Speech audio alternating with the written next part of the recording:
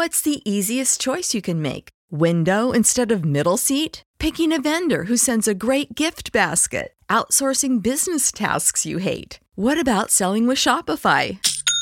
Whether you're selling a little or a lot, Shopify helps you do your thing, however you cha-ching. Shopify is the global commerce platform that helps you sell at every stage of your business. From the launch your online shop stage to the first real-life store stage, all the way to the did we just hit a million orders stage. Shopify's there to help you grow. Whether you're selling scented soap or offering outdoor outfits, Shopify helps you sell. Wherever and whatever you're selling, Shopify's got you covered. Sign up for a $1 per month trial period at shopify.com/try. Go to shopify.com/try now to grow your business, no matter what stage you're in. Shopify.com/try.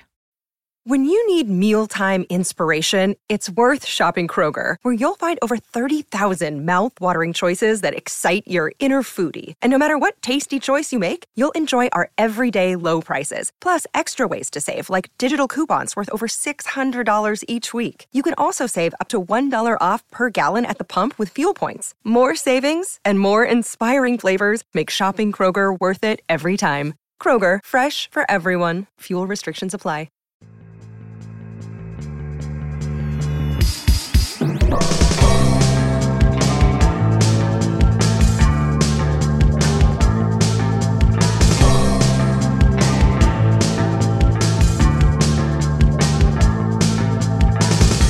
This is Conspiranormal.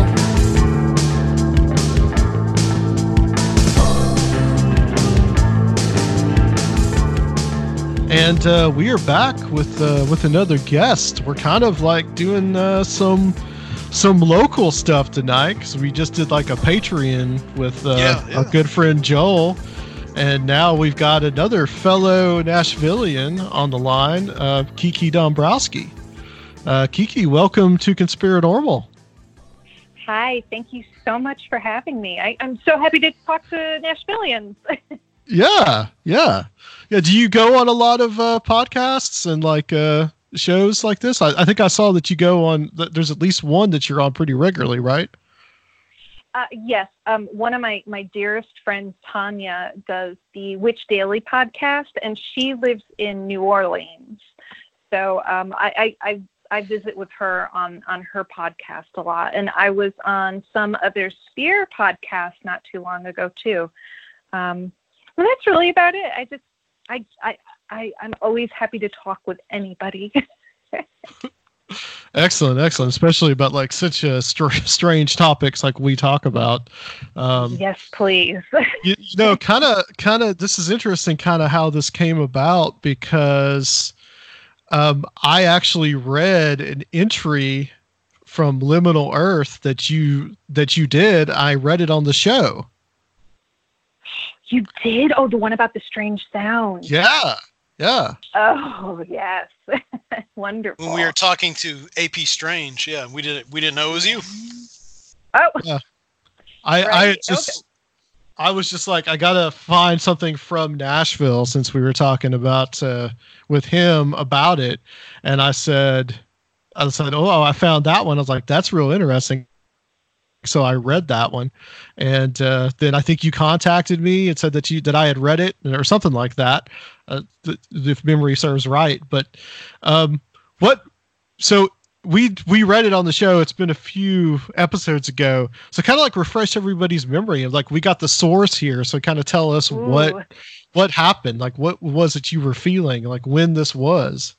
Sure. And I'll start by saying too, that Liminal Earth is this really incredible project that was created by two really cool people out in Seattle, Garrett Kelly and Jeremy Puma. And they created this map where basically anybody can go on and log in any unusual, supernatural, otherworldly, strange experience. I mean, anything from dreams to UFOs and everything in the middle.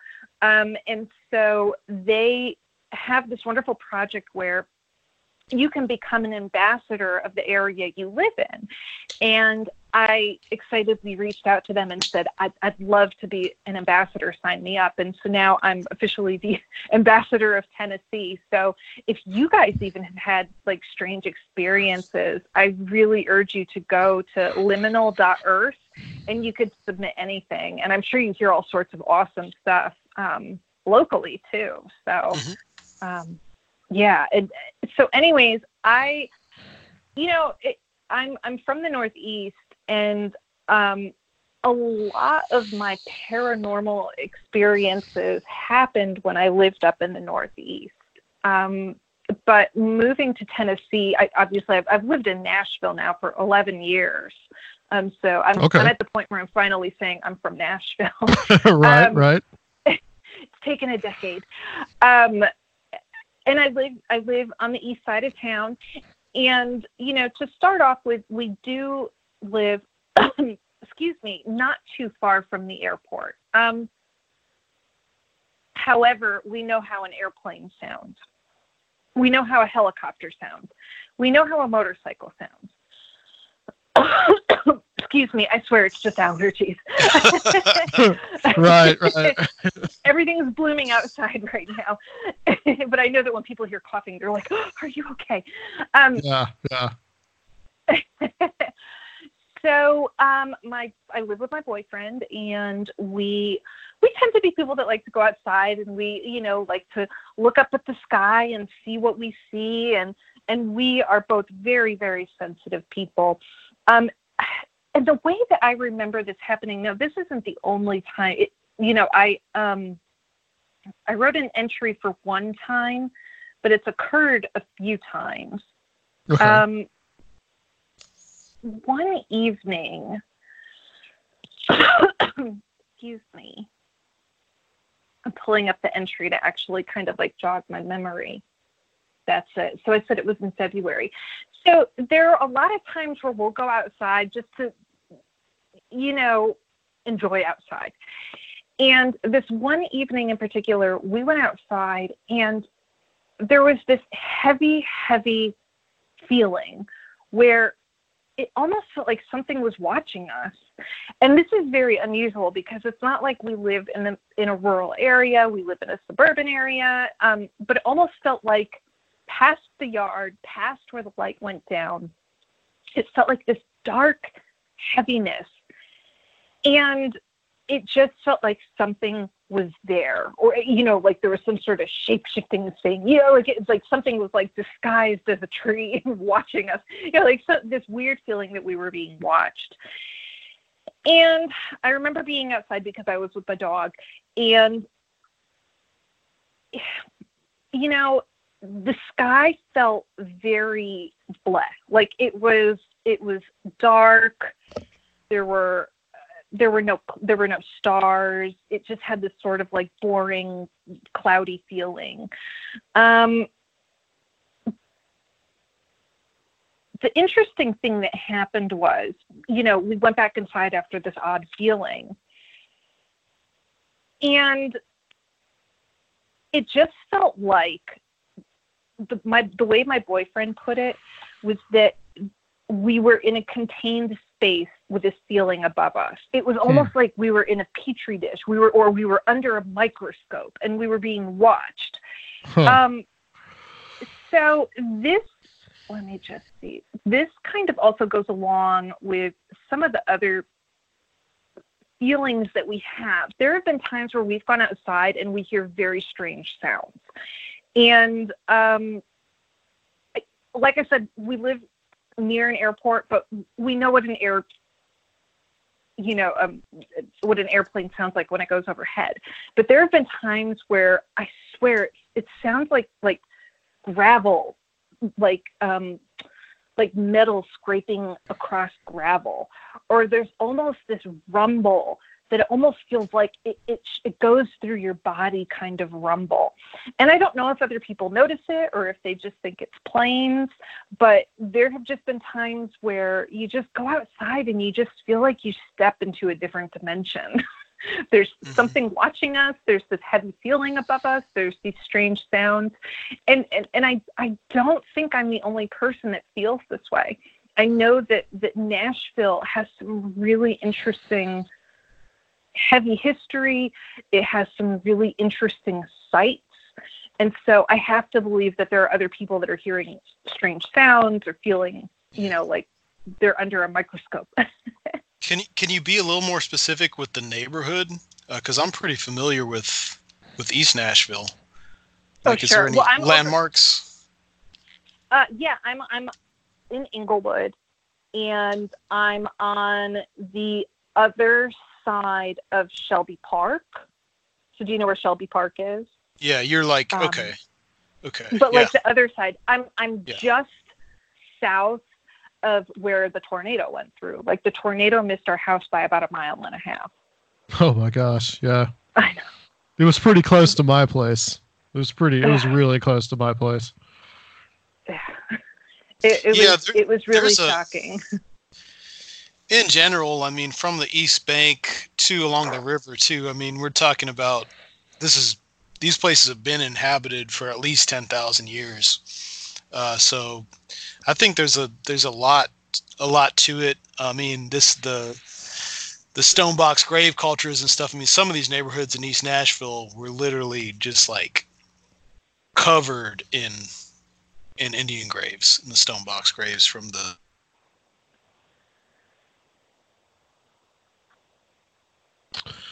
But yes, there's something to the ancient history, and there's definitely something to the area also that I haven't quite put a finger on. Yeah, I can totally relate. Yeah. There, and sometimes I wonder too if it deals with the river, and that there's that theory that paranormal activity really loves running water, right? And so, just knowing that the river snakes. It doesn't just like go through Nashville. It snakes. It winds. Yeah. It swirls around Nashville, and there are even spots in Shelby Park that to me feel different. Like you step onto, maybe not the paved area, but if you go deep into Shelby Park, there are some areas where you just step on a different path and you just have this different feeling. And it's hard to really describe in words other than it feels ancient. It feels like there's something significant there, and maybe it is a sacred space. And the box graves, wow. I didn't even think about that. It kind of makes me think over on like Bell's Bend and even the west side of town. And even if you go out a little more west, and there's the hill mounds out on Harpeth. So yeah. It's an interesting area. But you kind of felt like there was almost something like watching you from above, kind of like something that was like an overlord that was kind of observing you in a way. Oh God. Well, we have this. So my boyfriend and I are really entertaining people. Well, I'll just give you an idea of the cheesy joke we always have. We always say, close the blinds so the reptilians can't look in and see us. And so what that joke is actually referring to is that feeling where we go outside and we're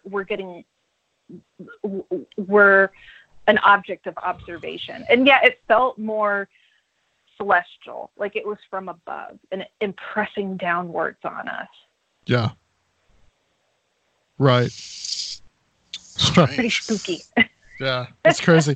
Well, like I was just thinking about that today, and just like you said, this was in February of this year, correct? 2019. 2019. Yes. Okay. Mm-hmm. Okay. Still, though, it's like that feeling of foreboding, and you kind of look at everything that's been happening, especially lately, especially with after we had that tornado here. Yeah.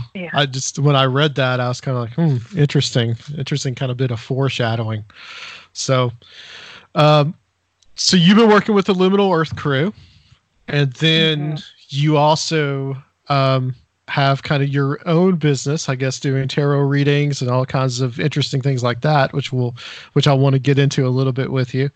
But I just kind of want to get your background, like, so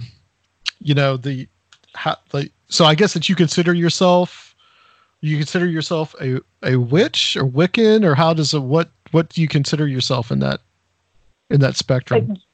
Yeah, I consider myself a witch, I guess. Okay. It's even weird, almost like announcing it or declaring it to the world, because Right. it just feels like what I do is I celebrate nature, I celebrate the seasons, and I know that the world around me is full of life and energy and spirit. So I guess that's the definition of a witch. Wicca is actually considered a modern day religion. So it's an actual religious practice. Okay. Whereas anybody can be a witch.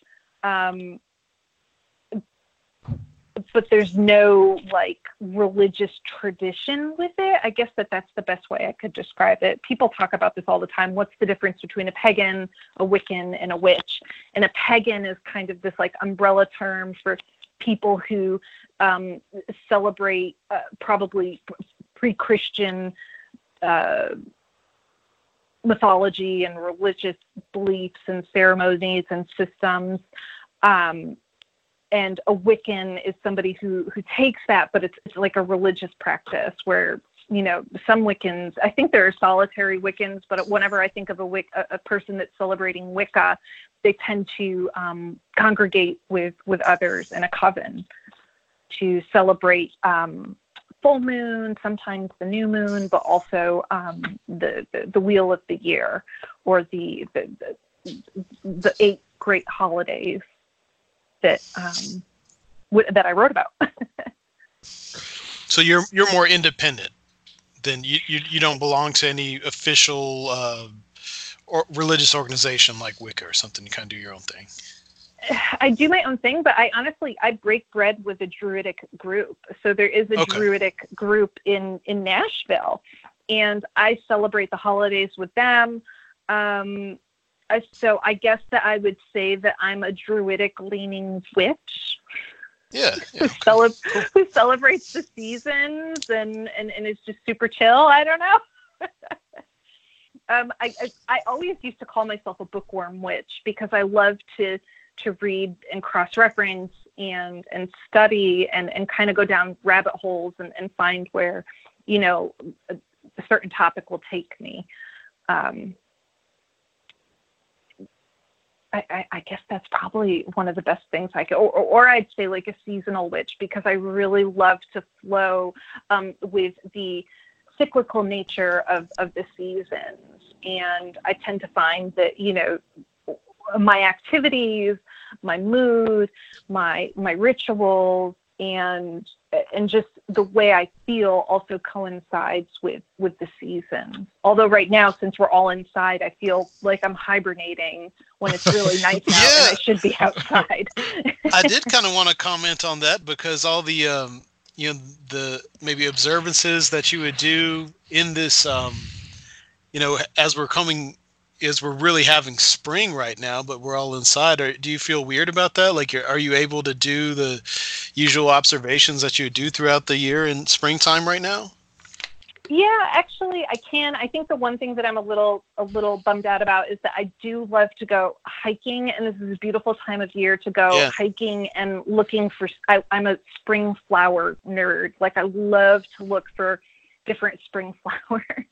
And so I'm a little bit limited because I just have my yard. I haven't ventured out on the trails because I actually heard that they're a little bit saturated because everybody's trying to escape their houses. So I just thought, you know what, I could go to the forest when it's time. But you could celebrate and honor the seasons anywhere, and springtime and celebrating spring, I really think, I celebrate gardening this time of year, and my gardens are enormous right now. As a matter of fact, I have too many tomato seedlings.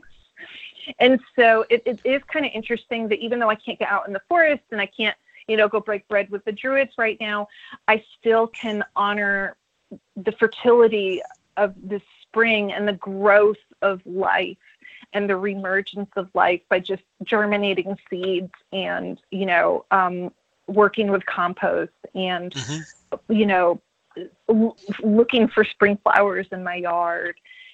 I'm still able to enjoy that. That's a good thing to focus on right now. I mean, because everyone, a lot of people are in such a dark place right now that to think about this rebirth is probably real positive. Yeah, and I guess that's interesting too, to think that this is happening in the spring. There is, when I think about the spring and the spring equinox and honoring, sort of the feeling of spring, I think about transformation and growth. And while this is a horrible thing, I mean, it's a pandemic, so it's not like walking through, the park, but there's some transformation happening on a greater scale. A lot of people are learning that their jobs really could be work from home jobs. A lot of people are feeling a lot more mellow and learning how to enjoy the quieter side of things. Nature is healing. Here in Nashville, something very peculiar happened. We were, because like I said, I'm always outside. So we were outside, and there were like a half a dozen bats like circling over our backyard, which I've never seen before. I'll see a couple bats flapping around every now and then, but to see this like whole, it was like a bat party. It's like something is reawakening. Some sort of creative thing is emerging from this experience. So maybe that's a positive way to look at it, or a positive spin on the events that we're going through. I think with any kind of thing like this that's life-changing, epoch-changing, whatever you want to call it, I think that there's always a good side to it. I mean, I think that there could be a lot of changes coming from this, and there could be some positive stuff. It's just a thought. Yeah, and I hope that there are some positive things. Some of the things that I really hope to see are people's celebration of the homestead and of their family and their kin, and just kind of saying, this is what's important to me. And I think too that a lot of people, I'm like a homebody, with the exception of like kind of like going out in nature. So I'm pretty comfortable curling up with a book or cooking or meditating or just napping or just watching TV. But I feel like there are a lot of people that are really, extroverted and stir crazy, and they're like, I just need to get back out. I need to go to a party. And I think that for them, this could be a really transformative moment where they, honor that inner work. We're inside, so we could go metaphorically inside as well. Yeah. It has some introspection for a change. Yeah. There could be so much that good that does come out of this. So it's not all a bad thing. I mean, we're going through a traumatic time right now, but that's how these things work, essentially, is that there comes a point where like something makes us say, okay, maybe what we were doing before isn't the right way, or maybe the way that we lived before wasn't right. I could see that happening. You see that happening all throughout history. Sure. Yeah, absolutely. And I think too, people are really reevaluating who are valuable members of our society. Maybe we think about those Amazon workers totally differently now, or those people that ring up our groceries and stock our shelves, or even our doctors, so we get to really see who those valuable people are in our community. And hopefully that means that we'll give them the praise and the support that they deserve. Yeah. So you also do tarot, as I understand it. And I kind of wanted to get your thoughts on this. We've talked about tarot before on the show, but to kind of just get your perspective, for me, I've had my tarot read quite a few times. I've done readings. I have a good friend that she does it, and she's actually been on this show. And it's interesting. I've had some really profound experiences, especially in the last year, with something that happened with me. But I still wonder if there's like a do you think that there's more like a supernatural thing with tarot, or do you feel like it's more of a psychological effect for a person? I think it could be a little bit of both. And I also think it's really up to the person getting the reading. I think that the more open-minded a person is, and if a person really believes in ESP and psychic abilities, they tend to feel like they have these psychic and intuitive connections when they get a tarot reading. Somebody who comes in and maybe doesn't feel those same things, may see that it's more of a psychological experience. There are readers now who really try and focus in on having a tarot reading that connects to more of that psychological aspect, where we use the cards as tools to communicate psychological questions or messages or mantras. And that's really important too. For me, it's a little bit of both. I tend to think that I have a little clairaudience in me. I don't promote myself as like some sort of like incredible, psychic that's going to give you lottery numbers and, tell you the name of your great aunt's, dog or something like that. But for me, there are those supernatural experiences where I will look at a card and I hear something and I relay that message and it clicks with the client. And there are times where I put the cards down and I look at them maybe once, and then I just look up and I talk to the client, where it's almost like a channeling experience where you're really truly downloading something that's above and beyond just, wanting to get on a soapbox. And the cards are just kind of like a conduit for that, or it's just like tuning in from the cards to something else. Absolutely. I met, let me see if I could see his book. I met an author, and he wrote a book called Hidden Wisdom. I don't remember his name right now. I met him a few years ago, and I told him I was a tarot reader, and it was interesting. He said to me something that still sticks with me to this day. He said, tarot are spiritual flashcards. And so I think of that. I do. The tarot is a tool to help you relay those spiritual, profound messages. They can really be life-changing in many ways. I think if you're really open to having that kind of experience.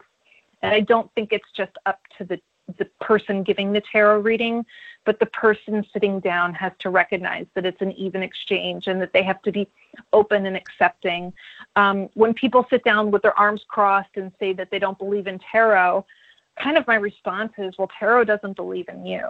It's meant to be, it's kind of like if you went to a psychologist and said, I don't feel like talking, or you went to a doctor and you said, guess what's wrong with me? You're not going to get much out of the experience. Right. So tarot is just one of many divination techniques, and you have a whole book called A Curious Future, a handbook of unusual divination and unique oracular techniques, where you explore like all these different ways of divination. Yes. So there are so many different forms of divination. Honestly, I think that you could divine with anything.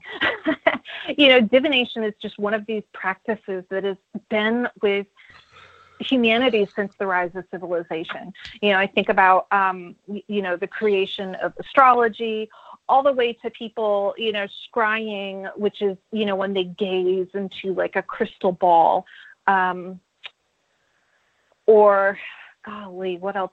People reading the way smoke rises up from incense. There's always been this desire to know what is going to happen in the future.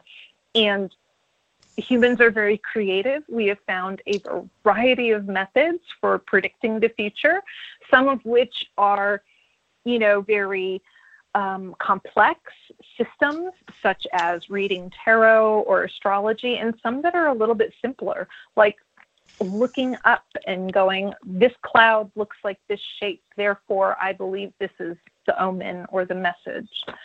So anybody could do divination. What are some of the techniques that you use? Is there anything besides tarot that you particularly like to use as a divination technique? Good question.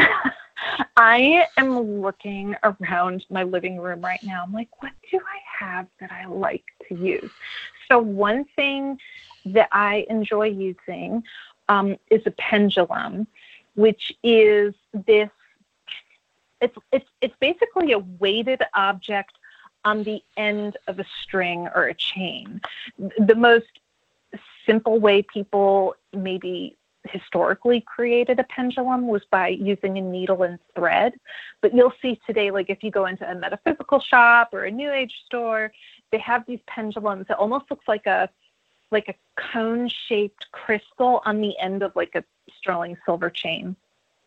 And you hold the top of the chain and you let the weighted object, the crystal at the bottom of the pendulum kind of sit and it moves in a specific direction to indicate a specific answer. So for example, it might spin clockwise to give you the answer yes, and it might spin counterclockwise to give you the answer no.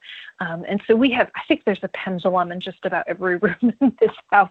Both my boyfriend and I love using pendulums, so we have them everywhere. I studied runes as well, very, very extensively at a very young age. By young age to me, I mean like 19, 20, I was already kind of like, ooh, I really want to study this. So for some reason, I think runes are very profound. I don't do a full reading with them, but it's basically an ancient Scandinavian Norse alphabet. And each letter represents a specific thing. And so I have this little kit of runes, and those little letters are carved on deer antler. Now, some people will have runes and they're painted on stones or carved into wood. So it just, it varies from person to person. And so every now and then I'll pull one rune for myself and kind of think about that and what the meaning of that rune could be. You also, I think that those are probably my favorites.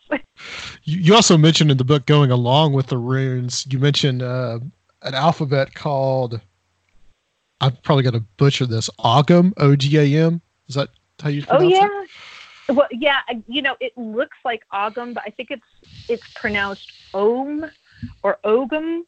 Okay. It really depends on who you ask, and also too, holding no judgment, because I butcher words all the time. And the one thing I always tell myself, and I saw this, I don't know, maybe somebody tweeted it, where, if somebody pronounces a word wrong, don't judge them, because they learned it from reading it, not from hearing it. But yeah, and I'll say Ogham for now, just because it's spelled O-G-H-A-M, the Ogham alphabet. It's based on, basically, I guess I would call it, would say that it's Celtic in tradition. It's sort of this complex system that's been researched and reinterpreted by druids, witches, academic professors, historians, and mythologists. And so I'm actually looking at my book right now to share with you a little bit more information. But basically, these inscriptions of this isabet, they appear on place markers and stones in Ireland, Scotland, Wales, the Isle of Man, in England.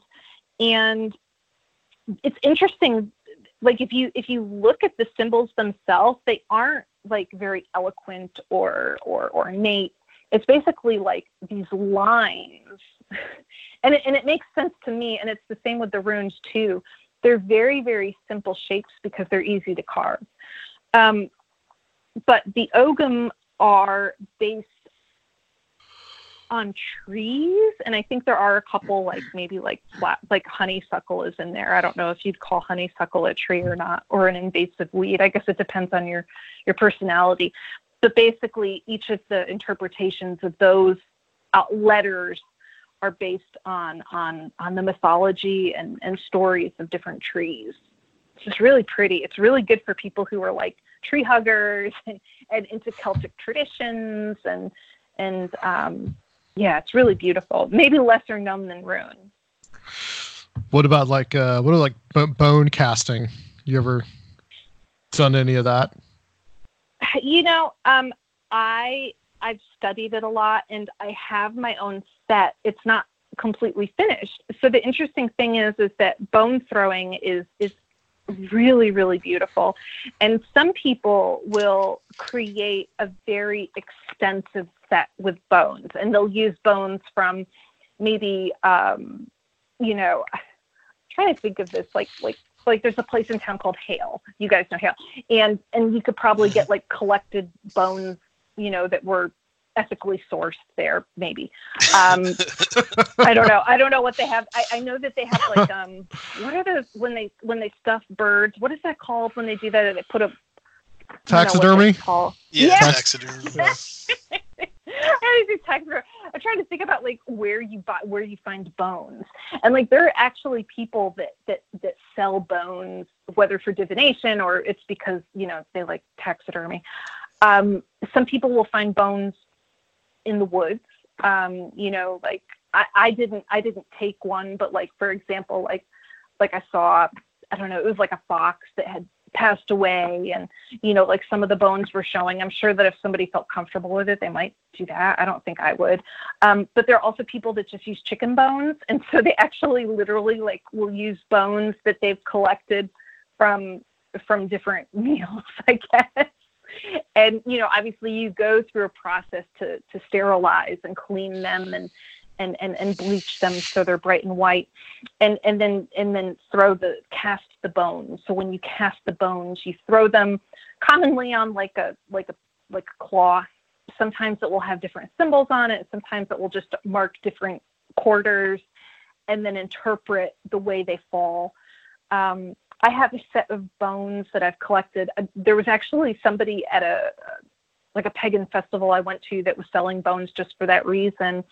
But my bone set also has some ancestral things in it. So like a button that was from my grandmother's, you know, jewelry box, and, you know, like a stone that somebody got for me when they were in Oregon, and there's a tooth in mine, and, you know, so like when people are casting things or throwing objects, some people will stick very, very definitively to a traditional system, and then some people will be creative and maybe, you know, feel inspired to do something a little bit unique. I've seen people throw crystals. I've seen people throw trinkets, and just, you know, basically they create the reading by giving an interpretation or a fortune to each of the, you know, the trinkets or the bones or the objects. You've also got another book out called 8 Extraordinary Days.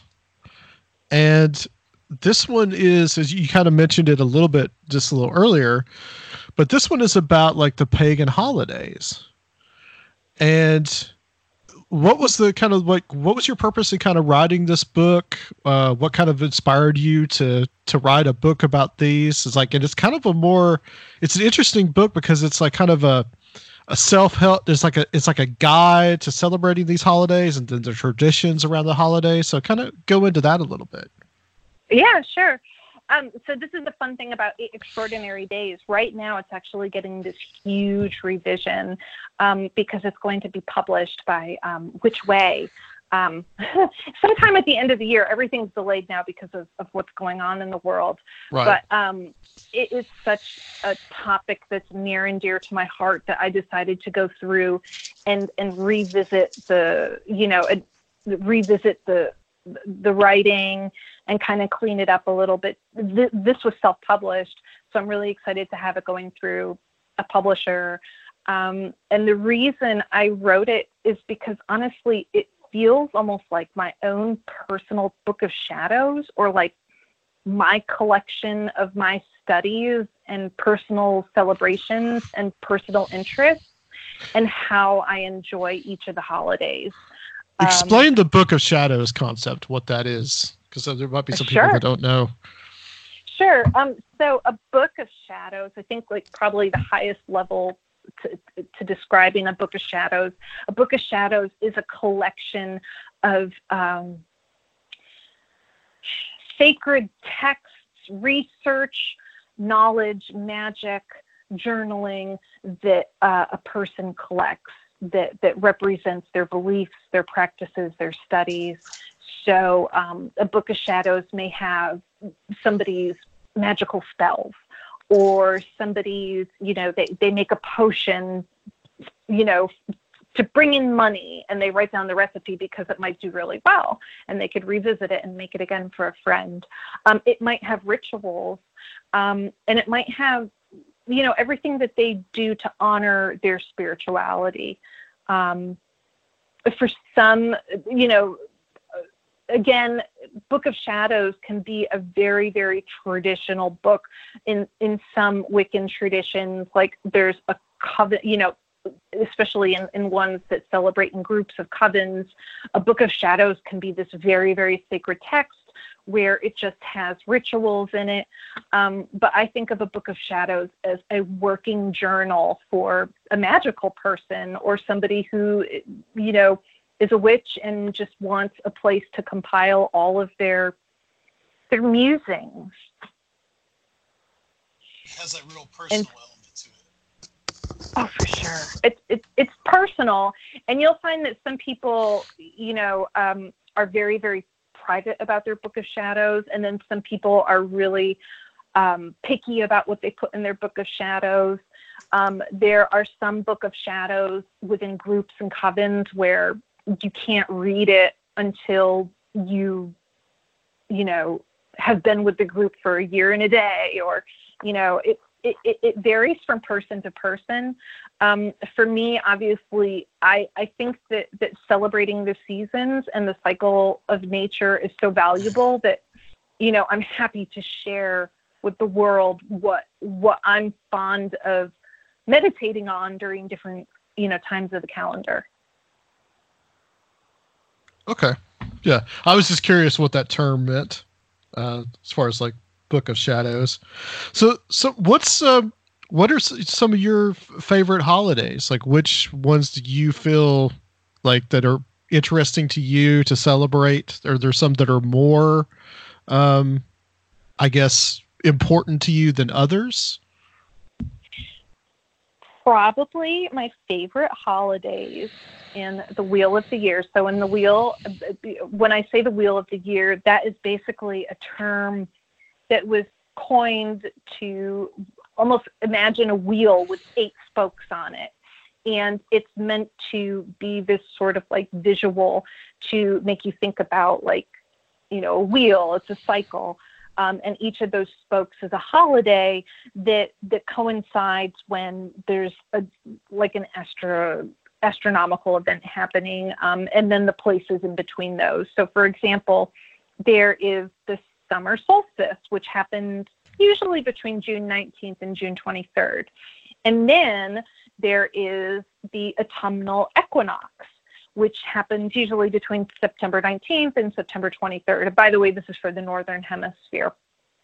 But there's also these cross-quarter, these holidays that happen in between those solar events. And for some reason, those are the ones that I tend to be drawn to a little bit more. Maybe it's because they're in between times, and because they're a little bit, Samhain, which is spelled differently, it's spelled Samhain, is probably one of the most well-known holidays that, depending on who you talk to, is on October 31st or November 1st or both or all of October. But it tends to coincide with the celebrations of Halloween. So it's the Witch's New Year. It's considered to be probably the most well-known and one of the biggest festivals of the whole year. Because I work as a tarot reader, I tend to not celebrate Samhain because Halloween is my busiest time of the year. I'm sure. Yeah. It's bananas. It's just one party after another. People will just want readings during October. I don't blame them. I want readings all the time, but I guess most people don't work that way. But for me, I think my favorite holidays are the ones that are less advertised. They're the ones that are a little bit more mellow, a little bit more quiet, and maybe people feel a little unsure about what to do during them.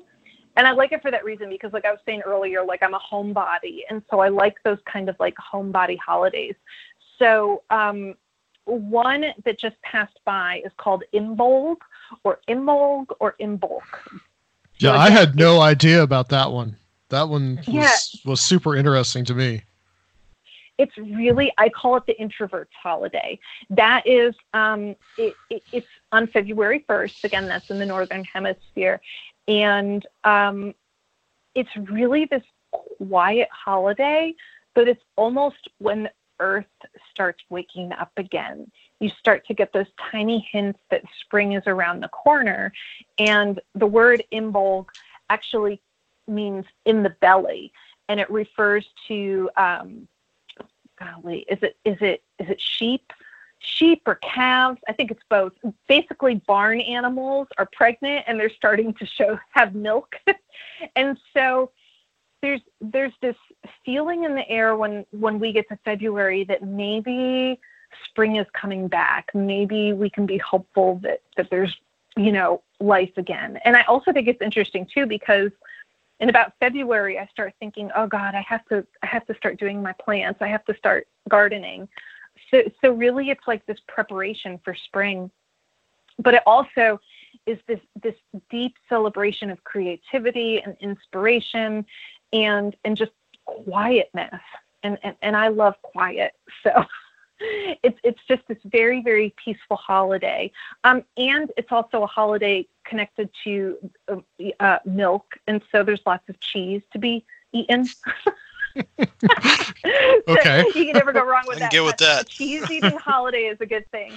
And then probably my other favorite holiday happens in August, and it's called Luagnasad. And I've always liked that. It's August 1st. And I've always enjoyed that one because it kind of coincides with, like, it makes me think about like my childhood and going to state fairs. And I'm from the Northeast, so I went to the Big E, and it was like this agricultural fair, but you ate like fried dough, and they celebrated the harvest. And so this holiday is really profound to me because as somebody who likes to garden, and I also love to eat, it's a wonderful holiday that celebrates sort of like this bounty in the garden, this bounty in the world. We celebrate abundance. But not only that too, it's a day of playfulness. People can, it's meant to be a playful day where people go outside. I don't know. I think that those are probably my two favorite. Do you guys have a favorite? As far as like holidays, like probably really. You can give it the Christian name, Adam. Yeah. Well, probably really lately. I mean, I enjoy like just Christmas time. I mean, that sounds pretty cliche, but just like around that time period is really enjoyable, and not for like the reasons of like, you get to buy stuff or you get presents. Like I'm way past that point in life. I just enjoy the time. I just like it because it feels like things are getting a little bit slower, and you kind of hang out with your family and enjoy yourself. Like, it's a time that I personally enjoy. So I guess that would be more like Yule, right? Yeah, absolutely. And that's around the winter solstice. And it's that cozy, homey feeling of just, getting together and being comfortable with the people you love and being able to enjoy tradition. And so it is kind of interesting. A lot of times people will always like to point out that the Christian calendar sort of mimics ancient pagan holidays. And that a lot of the things that were celebrated by those heathens, the Christians, or, the Christian church kind of tried to find a holiday around their holidays to try and convert those people. And so, maybe Yule or those celebrations connected with the winter solstice and, that rebirth of the Sun King and the Sun God, perfect time to have Christ be born. Mm-hmm. Right. I would say mine would have to be old Sam Hain. Yes. It's a pretty exciting. You definitely do get a charge in the air around that time. Really, October is just a wonderful month to begin with. Absolutely. That's like one of the best months of the year, as far as like, or at least here in this part of the country. It's really nice, and you get a good feeling in the air, and there's a lot going on, and usually, so. For sure. What do you think is like, what are the holidays? Can you kind of go down the list of them a little bit? Like what, and like the time of the year, because I think that's important to understand it, kind of like, cause it's a pagan calendar, but it's also an agricultural calendar if you really think about it. Yeah, absolutely. Yeah, spot on. Exactly. So I'm trying to think about where to start. I mean, traditionally people start with Samhain, which is that Halloween one, but why don't we start with kind of what we just passed, chronologically. The spring equinox, some people call it Ostara, and the spring equinox, obviously that happens in March. I don't know, like March 20th, 21st. I can't remember what day it happened this year. The last month is kind of blended together into one day. I have no idea what time zone I'm in anymore. But the spring equinox is this time where we celebrate the rebirth of nature. Everything's turning green again, and we can start, you think agriculturally, like you're starting to get those greens back in your garden, and you could eat that lettuce and those radishes and the asparagus, those first foods of spring, which must be nice, because if you think about it, maybe, in times before we had our greens shipped to us from greenhouses in tropical regions, we had to rely on what was in our pantries. And probably by the beginning of March, you were pretty bare, so I think that the spring equinox must have been a really relieving time where things were warm and you could really, enjoy the growth of life again, and kind of just be hopeful, like, oh my God, we could put seeds in the garden and we'll actually have cucumbers. Yeah, kind of this great feeling. The next holiday that comes up is called Beltane, and that happens on May 1st. It's really, to me, it's a very woodsy, very, very green holiday that really celebrates the lushness of nature. We're really, really thriving outside. Everything is growing. A lot of people consider it a fertility holiday. It's very fertile. The world is fertile at this time. I think of the maypole. That might be something that comes to mind when people think of Beltane. The next one is the summer solstice, which happens in June, and some people call that Litha. And that is a holiday that is just bright and sunny. It's when our sun is the strongest. So again, we're celebrating that life force outside.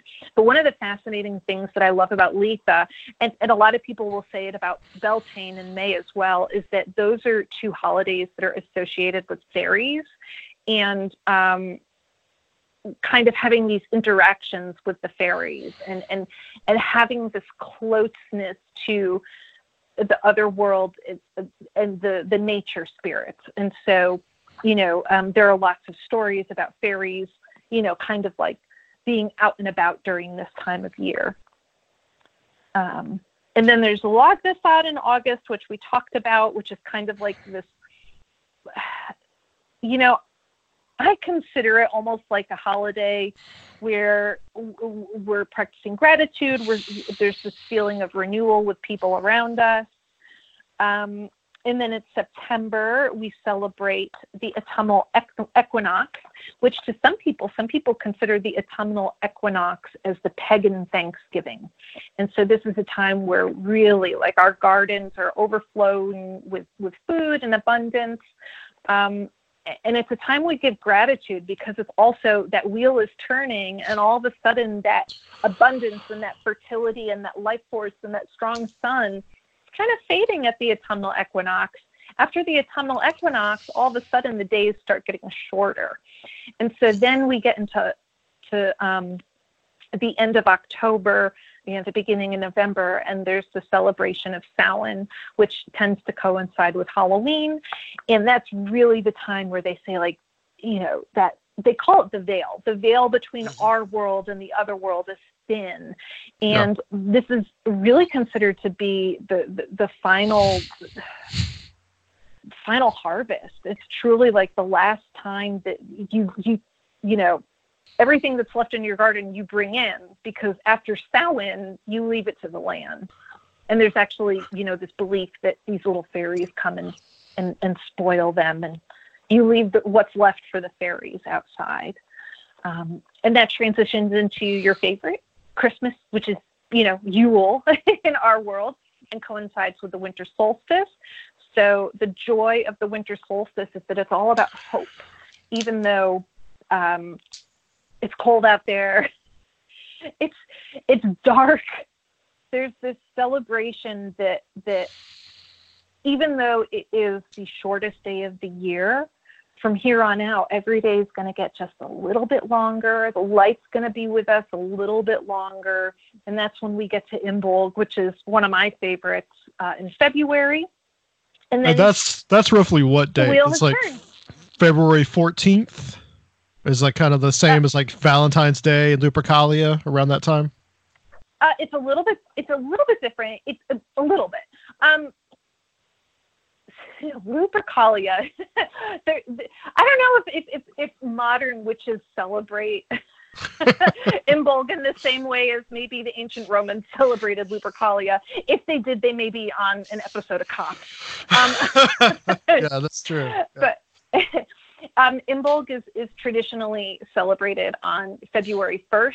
Some people will celebrate it on the 2nd or 3rd.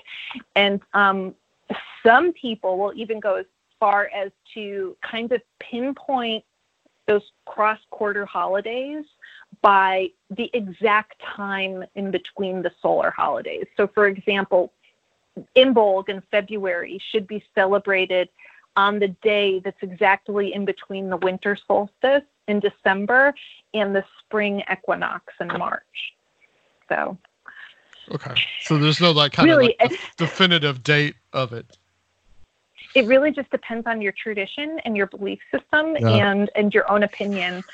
When I look at the holidays, I think of them as something that is a vibe that lasts more than just one definitive day or definitive moment.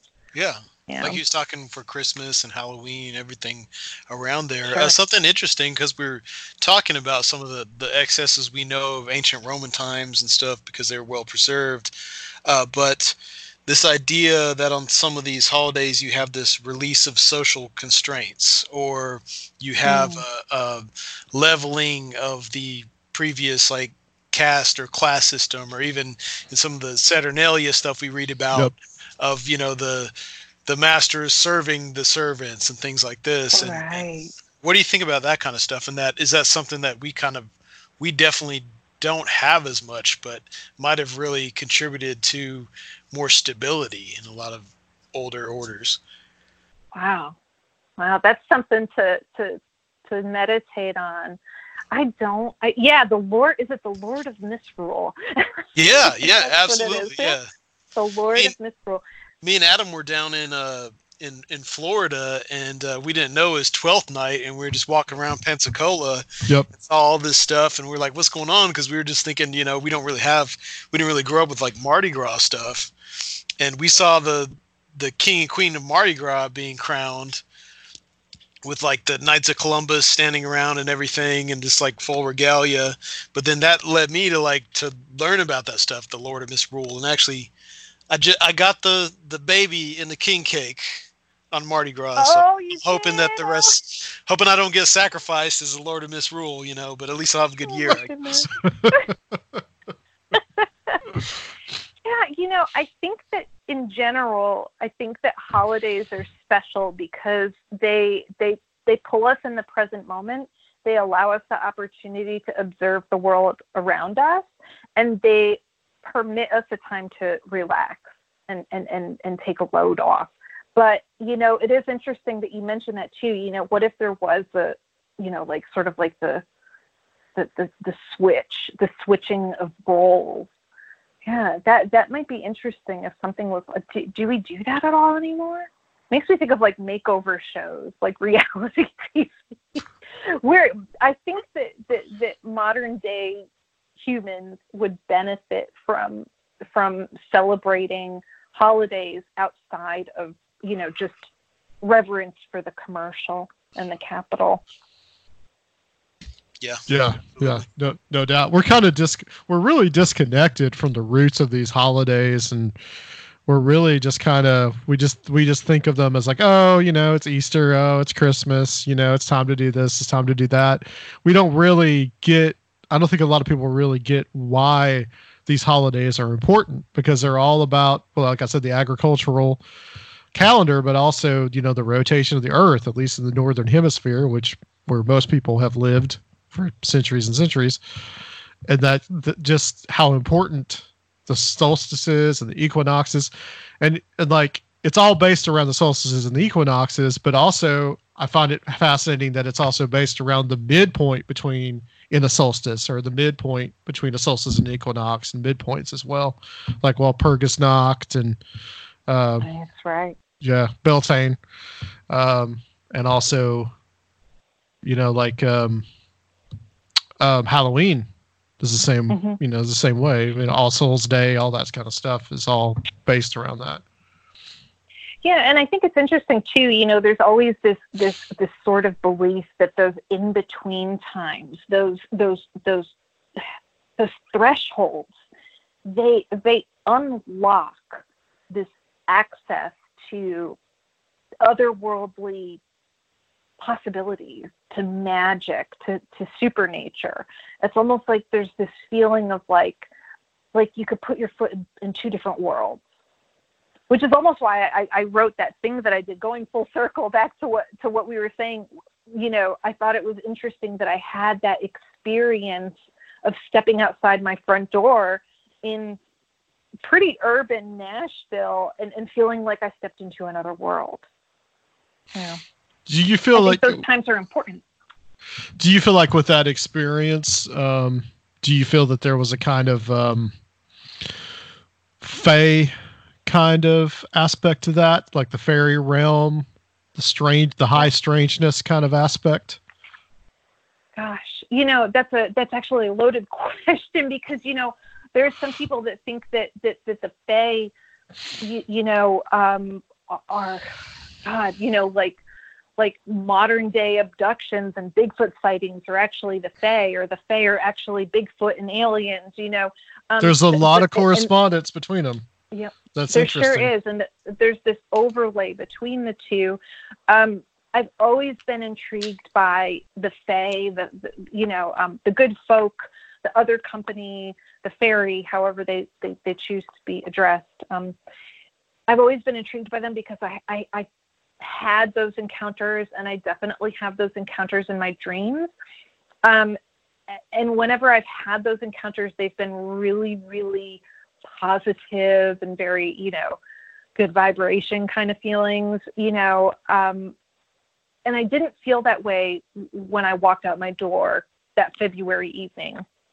That being said, if we look at older stories about fairies, they aren't just, Tinkerbell. It isn't just this like sweet little pixie winged creature that is beautiful and benevolent. It's not all, they're not all Galadriel and Rivendell. I wish they were. I mean, I wish they were. And maybe they are if that's what you need to see or that's what you need to perceive. But if you look at ancient stories of fairies, they could be pretty horrific, and there could be instances where they don't have the best of intentions toward humans. They want to cause mischief. Absolutely, yeah. Trickster. Mm-hmm. Yeah.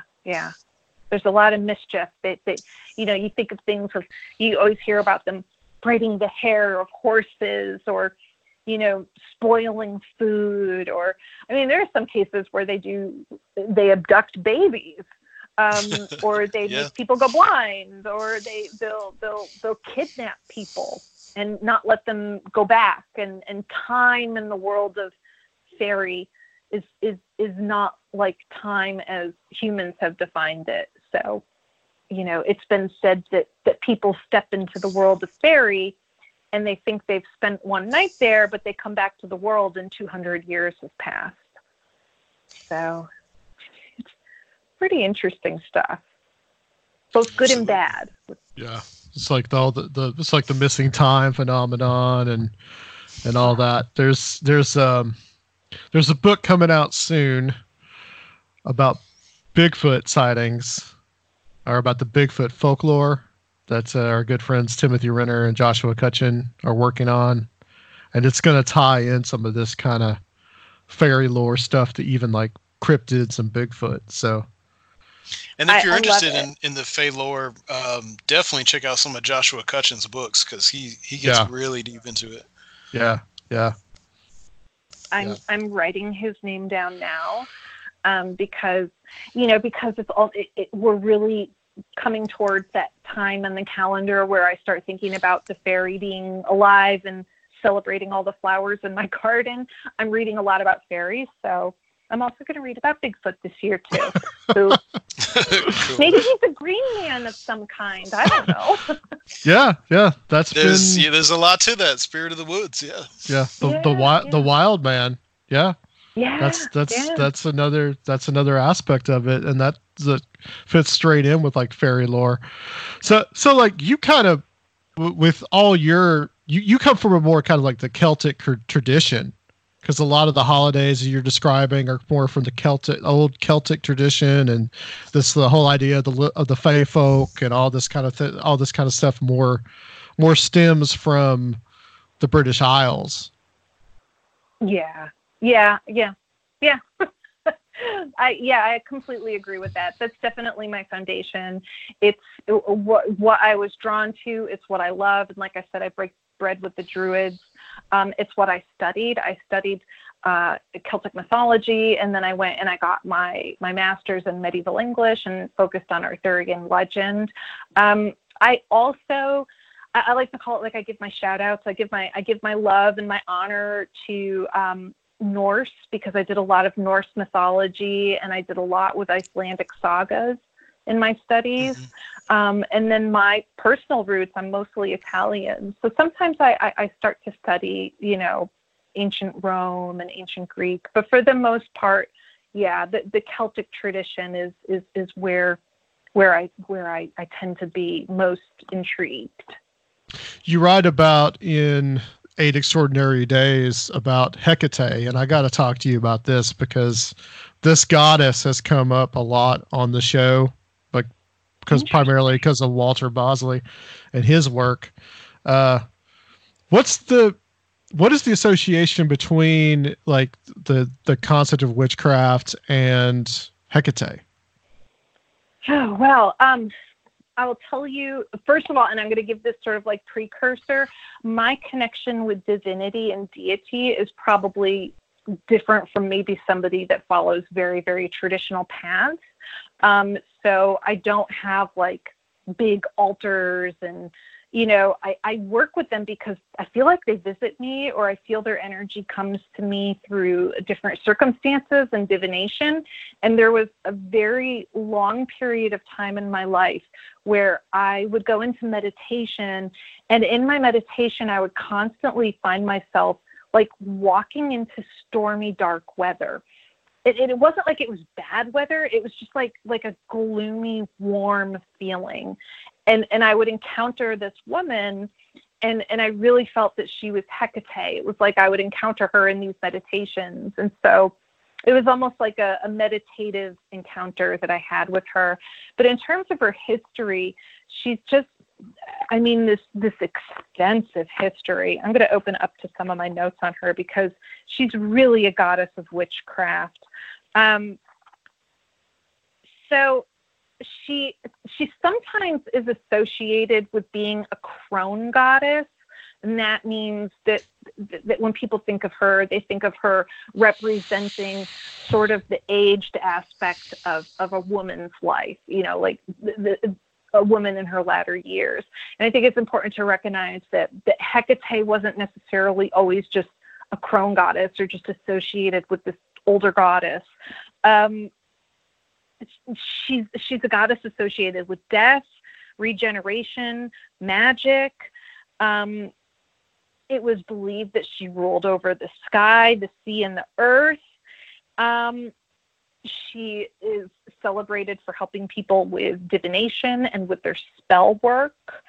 And she's also associated with herbalism, with just about everything. She's also obviously associated with the underworld as well. So, yeah. She's a loaded topic, and I feel like that for me, she's somebody that I'm constantly learning about as well. I took this incredible course on Hecate at HexFest in Louisiana. I'm trying to find the name of the writer because she wrote this incredible book. Her name's Sarita Deste. And she talked about Hecate as being this torchbearer and being this goddess of the serpent and knowledge. And so truly, like, Hecate is just this powerful goddess that just embodies empowerment through magical manifestation, through healing work, through the other world. Yeah. She's really powerful, and she's really, really powerful right now. A lot of people are drawn to her, and she's a very powerful figure. She shows up pretty prominently in the work of one of our guests that we've had on, Walter Bosley, in a series that he wrote that's a nonfiction series called Empire of the Wheel, Wheel. And it's kind of like since then kind of been fascinated with the concept of her and some of the symbolism that's involved with her, like dogs and owls, and the idea that she's a chthonic deity, so that she's kind of a possibly older than probably one of the oldest gods you could possibly have. So something that like probably stretches way back into the primeval world. It's like she's the original Slayer. Like, it makes me think of Buffy the Vampire Slayer, and they go back and that episode where Buffy goes back and meets the original Slayer. Yeah, maybe Hecate truly is that. She really embodies that feminine aspect of divinity. Yeah, and it's interesting too that she keeps on kind of like getting downplayed and getting smaller and smaller bit parts until she's finally confined to being sort of this like lady, of the underworld. And she's so much more than that. There's so much more. She, and for me personally, with my sort of meditative encounters with her influence is massive. Yeah, no, absolutely, no doubt. You mentioned some of your paranormal experiences. We should talk about this. Sure. So you said you really haven't had any here, but I guess growing up and such, you had some. Have you kind of? Do you pick up on those things more than other people? Well, yeah, and I should also say too, for a very, very short stint, I was on a paranormal research team in Tennessee. Oh, okay. And I wish that I was more honed in with my mediumship abilities, but I just don't. It's just not my calling. It's just not my strength. So I've kind of had almost like, I'll call it like really not forced, but instigated paranormal activities here by going into investigation. But things that happen just kind of naturally, like the bumps in the night, happened to me when I was a lot younger. It is kind of weird that it's almost though my shift, I had a shift in what I paid attention to. So maybe when I lived up in the Northeast, I felt this connection to the ancient spirit there, or the historical spirit, and looked for those ghosts, looked for those paranormal actions or experiences. And then I moved here and I became really, really immersed in the idea of feeling the energy of place. And so, you know, like when I say like Shelby Bottoms, when you go on this specific trail, it's really muddy, but it feels different. You know, that's kind of what I'm looking for is where there are these pockets of really good energy that feel old and ancient. But yeah, I've definitely had all sorts of paranormal experiences. Everything from I have had a fairy encounter to having seen full body apparitions. Trying to think of something I could tell you. But of course, like I'm trying to think of something that happened to me in Tennessee, and the only thing that's coming to my head is that my butt was pinched by a ghost. The only thing that's coming to my mind right now, I was in investigation and just out of the middle of nowhere was like, oh my God. Where did that happen? It happened at a person's house out in East Tennessee. So I'm not going to give, too much away, but this person's house was really interesting. In terms of having a lot of activity, but it was almost like and I feel this way about East Tennessee going through Virginia and West Virginia. There's something in the woods that looks back at you. And it felt that way out in East Tennessee to me at that investigation. It wasn't necessarily just like, the ghost of somebody who lived in the house beforehand, but there's something about the land. What was the fairy experience? We got to talk about that. That's sure. Yeah, I've always loved fairies. I don't know why, and not necessarily just like I don't have like a Tinkerbell tattoo or anything like that, but just the idea of this. I don't know, a race, a collective of spirit that we don't see, but might be living just in another dimension on top of ours. This idea that there's stuff that's just beyond our sight. And I've always loved the tales of the world of the fairy being this beautiful, everlasting, youthful, healthy, sunny place of enchantment. There's something that feels good about that. But I remember when I was, I started to come into all of this stuff, like studying witchcraft, studying tarot, studying all of this kind of like really supernatural, high strangeness, magical, esoteric, occult stuff. Like I got into it really young because I was drawn to it and very curious. I remember I had a book report on witchcraft in 9th grade. So I was always like even young, kind of pulled into this. And one of those young summers, I was probably like either 12 or 13, maybe 14. I grew up in this beautiful rural neighborhood in Connecticut. And my mother, I remember one day she was complaining about mowing the lawn, and I said, just let it grow natural. I don't know, just like this little hippie thing. I was like, just let it grow. And so she did. The backyard became this like almost this like valley of wildflowers and butterflies and bees. And at this time in my life, I started reading about, how there's this belief that if you leave little offerings to fairies, they'll look at you kindly and they'll be good to you. They won't, be mischievous. You'll have a good reputation with the fairy. And some of these offerings include honey and cream and some people leave candy or even like mead or whiskey. And so in my young age, I, probably around Beltane or Letha, I went outside and I left. I remember I had like Barbie stuff. Like I had like Barbie dishes. Okay. like kids' toys.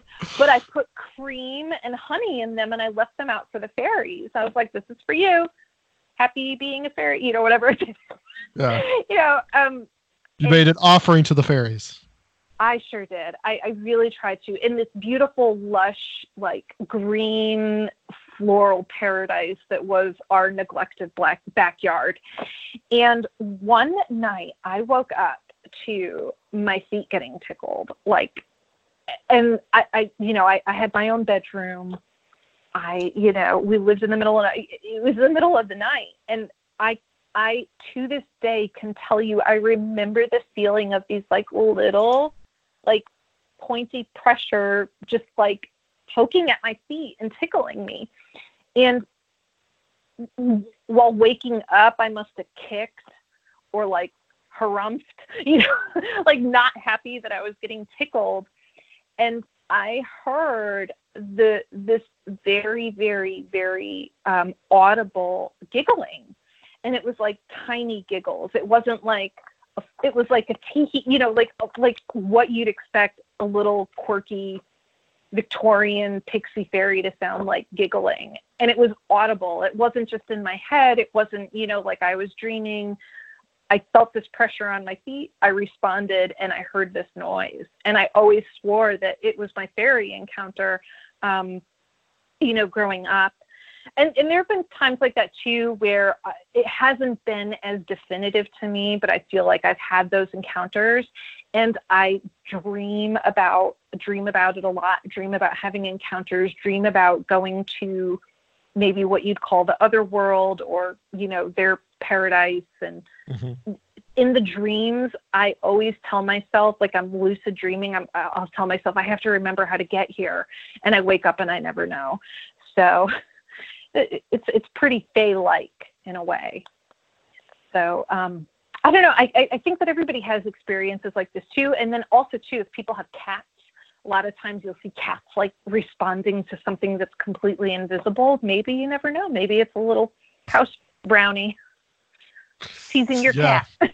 Yeah, I have heard about that a lot. That's they'll look at things or like stare at the dogs will do it too, and like you don't know if they're picking up on something that is maybe in the environment that you just cannot see.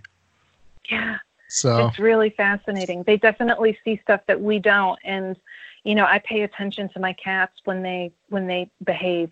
And I think too, that we could, I think that no matter where you live, you could invite that energy into your life. You could live in the city. There's this book. I wish I could remember the name of the author, but he wrote this book at really the turn of the 20th century, and he lived in Edinburgh. So he was, having encounters with fairy in parks there. So I don't think that you just have to be in the middle of the forest or in a very rural place to have these experiences. Yeah, agreed. I think that, I think what we're dealing with is something that is as old as the planet itself. Yeah. And that has been around and has many different guises. Like the whole fairy name is just another label for something that has been around. I mean, it just doesn't matter what you call them. You call them aliens or jinn or whatever. That it's just the I think the best term for them really is just the other. Yeah. Yeah. There's definitely intelligences here. I totally agree with you, and I love how you label them the other. There's that belief that the fairy don't actually like being called fairy. So they tend to go by the fae, and then people will also spell it F-A-E instead of F-A-I. But people will call them the good folk, and I love that title, the other, and maybe it goes along with what you're saying. They don't want to be called fairies because they're not just fairies. They're something larger than that. There's something more significant. They represent something that goes beyond those boundaries. Have you ever had any weird, like, synchronistic events? I don't think so. I wish I did. Like, I sign me up for a time slip. Like, I'm totally keen for it. The synchronicity, I don't think so. I think for me, I've experienced a lot paranormally, with seeing things, but I've never had any synchronicity events or any, like, missing. I may have had missing time once, but nobody believed me. The thing is I could look back on my life, and I think anybody could too, and they could think, even as a young child, where they had dreams or experiences. I remember when I was a little girl, I said to my mom, "Mom, do you remember when we used to live on the farm together?" I mean, that could have been a past life, recall. And my mom was like, "Well, we never lived on a farm." And so that was the end of that. Yeah. And all those little things we dismiss, sounds we might hear, or things we might think we see, but just, I'm just, Oh, it's nothing. Who knows? It's just a plane. And that's why I think that the Liminal Earth project is so valuable, because it allows us to sort of map out different things that are happening around us, to see maybe we could go scope out this area and see if we have an experience like that, or see if there's any trend. On the Liminal Earth map, somebody in Murfreesboro said that they encountered a enormous deer, which was like the coolest. Oh yeah, I read that one. Yeah. I was calling it Big Hoof. Yeah. Started something now. Giant deer. So now I'm going to be like hiking through Murfreesboro looking for giant deer. Well, so see, I think that's valuable. That's another thing that comes up. Deer come up a lot in the alien abduction stuff too, because you got like the screen memories. People say that an owl was looking at them through the window. The main one is the owl. The owl is usually pretty key and pretty significant, but deer are the other one.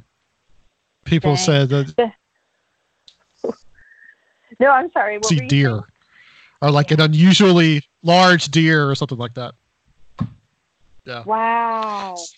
So it's interesting. It's interesting that he saw that.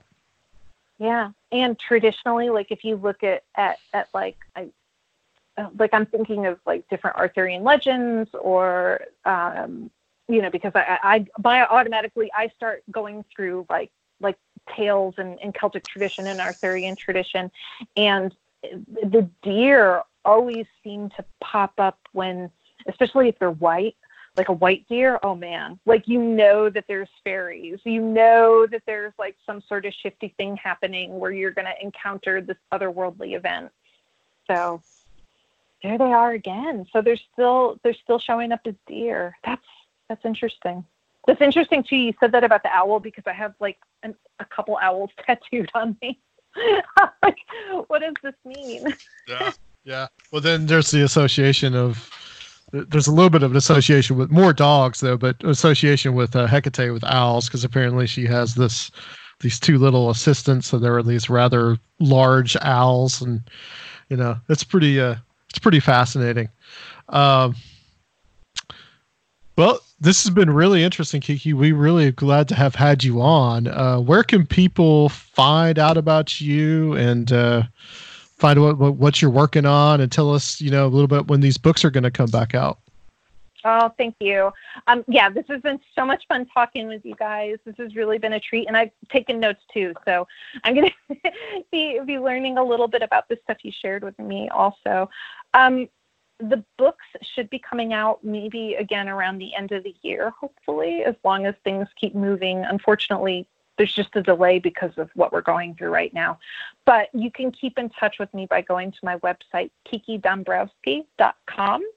And I'm not very active on social media. Like, I'm not really good at keeping up with it. But the place I'm most active is Twitter. And you can find me at Twitter at KikiD333. Absolutely. Okay. Thanks for coming on. Yeah, thanks for coming on with us. Stay on the line for us, Kiki. We're going to just close out this section. And guys, we'll be back on Conspiranormal.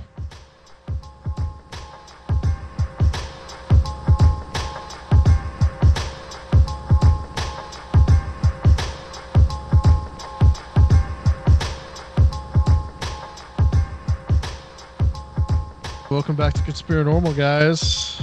And that was a rather interesting interview with Kiki Dombrowski. Really glad to have her, fellow person in Nashville. Right. So, we got to talk to her about all sorts of things tonight. Was there anything that kind of stood out to you in that interview? It was just interesting to really get into some of the days and the cycles and how of the solstices and equinoxes and the days in between, and how even if you're not in tune with this stuff, you're still pretty much living it. Even the economic cycle follows it now. So even though we're not an agricultural society, the economic cycle of what the weather causes people to do, and especially like Christmas, where everyone spends all their money and has this, thing that's similar in a lot of ways to the old ways of what people would do, have feasts and things. So, even if you're not tuned into it and the antiquity of it, you're still living it, even the most unaware people. Oh yeah. Yeah, absolutely. It's just that kind of stuff always fascinates me. I've looked more and more into that over the last couple of years about the calendars and the different holidays that the ancient people had, and how it's all revolves around the earth and the movement of the earth. I find that stuff really fascinating. And I also thought that when she talked about her kind of like paranormal experiences, especially that she's really into the fae folk stuff, and looking into kind of the link between the high strangeness accounts and the other and the fae folk and all this kind of interesting material that was in there. So very glad to have her on. Probably at some point have her back, and hopefully start kind of like a correspondence with her. And that was interesting. It was kind of an interesting serendipity that we read that on the air, or so to speak, her little entry into liminal earth. So that liminal earth thing is really fascinating too, and it's a lot of fun to explore. So I think there is anything else to add. I think that's it. I think we'll call it. Seraphiel, you can tell them what we're doing on Patreon and how to get there. Well, we've been having an episode every week. I think the last week now you would have heard what we recorded tonight, which was a exploration of someone's personal paranormal songwriting. Yep. Our friend Joel. Yep. So you can check that out. But every week we've been bringing you cool stuff. We got two-part Echo the Dolphin extravaganza. That was real popular, and we hope to continue with themes and different specials. Let us know any kind of cool ideas you guys got you'd like us to see explore on there. We really appreciate our patrons. Yeah, and at some point we'd like to do some kind of like virtual meetup if anybody is interested, and maybe we can use that as a show or put that up as on Patreon or just whatever. If any of our patrons are interested in doing that, hit us up, conspiranormal@gmail.com, or leave us a note on Patreon as well if you're interested. So I think that's it, guys. Next time, bring in some more interesting paranormal stuff to you during these crazy times that we are living in. And guys, we will be back on Conspiranormal.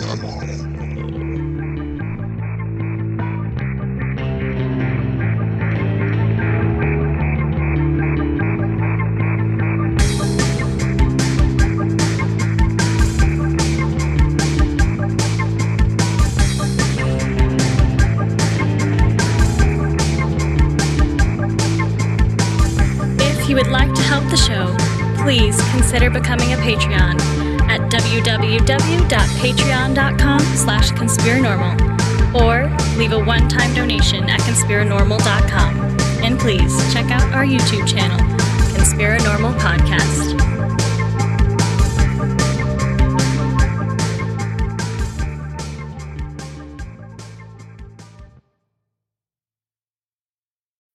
When you need mealtime inspiration, it's worth shopping Kroger, where you'll find over 30,000 mouth-watering choices that excite your inner foodie. And no matter what tasty choice you make, you'll enjoy our everyday low prices, plus extra ways to save, like digital coupons worth over $600 each week. You can also save up to $1 off per gallon at the pump with fuel points. More savings and more inspiring flavors make shopping Kroger worth it every time. Kroger, fresh for everyone. Fuel restrictions apply.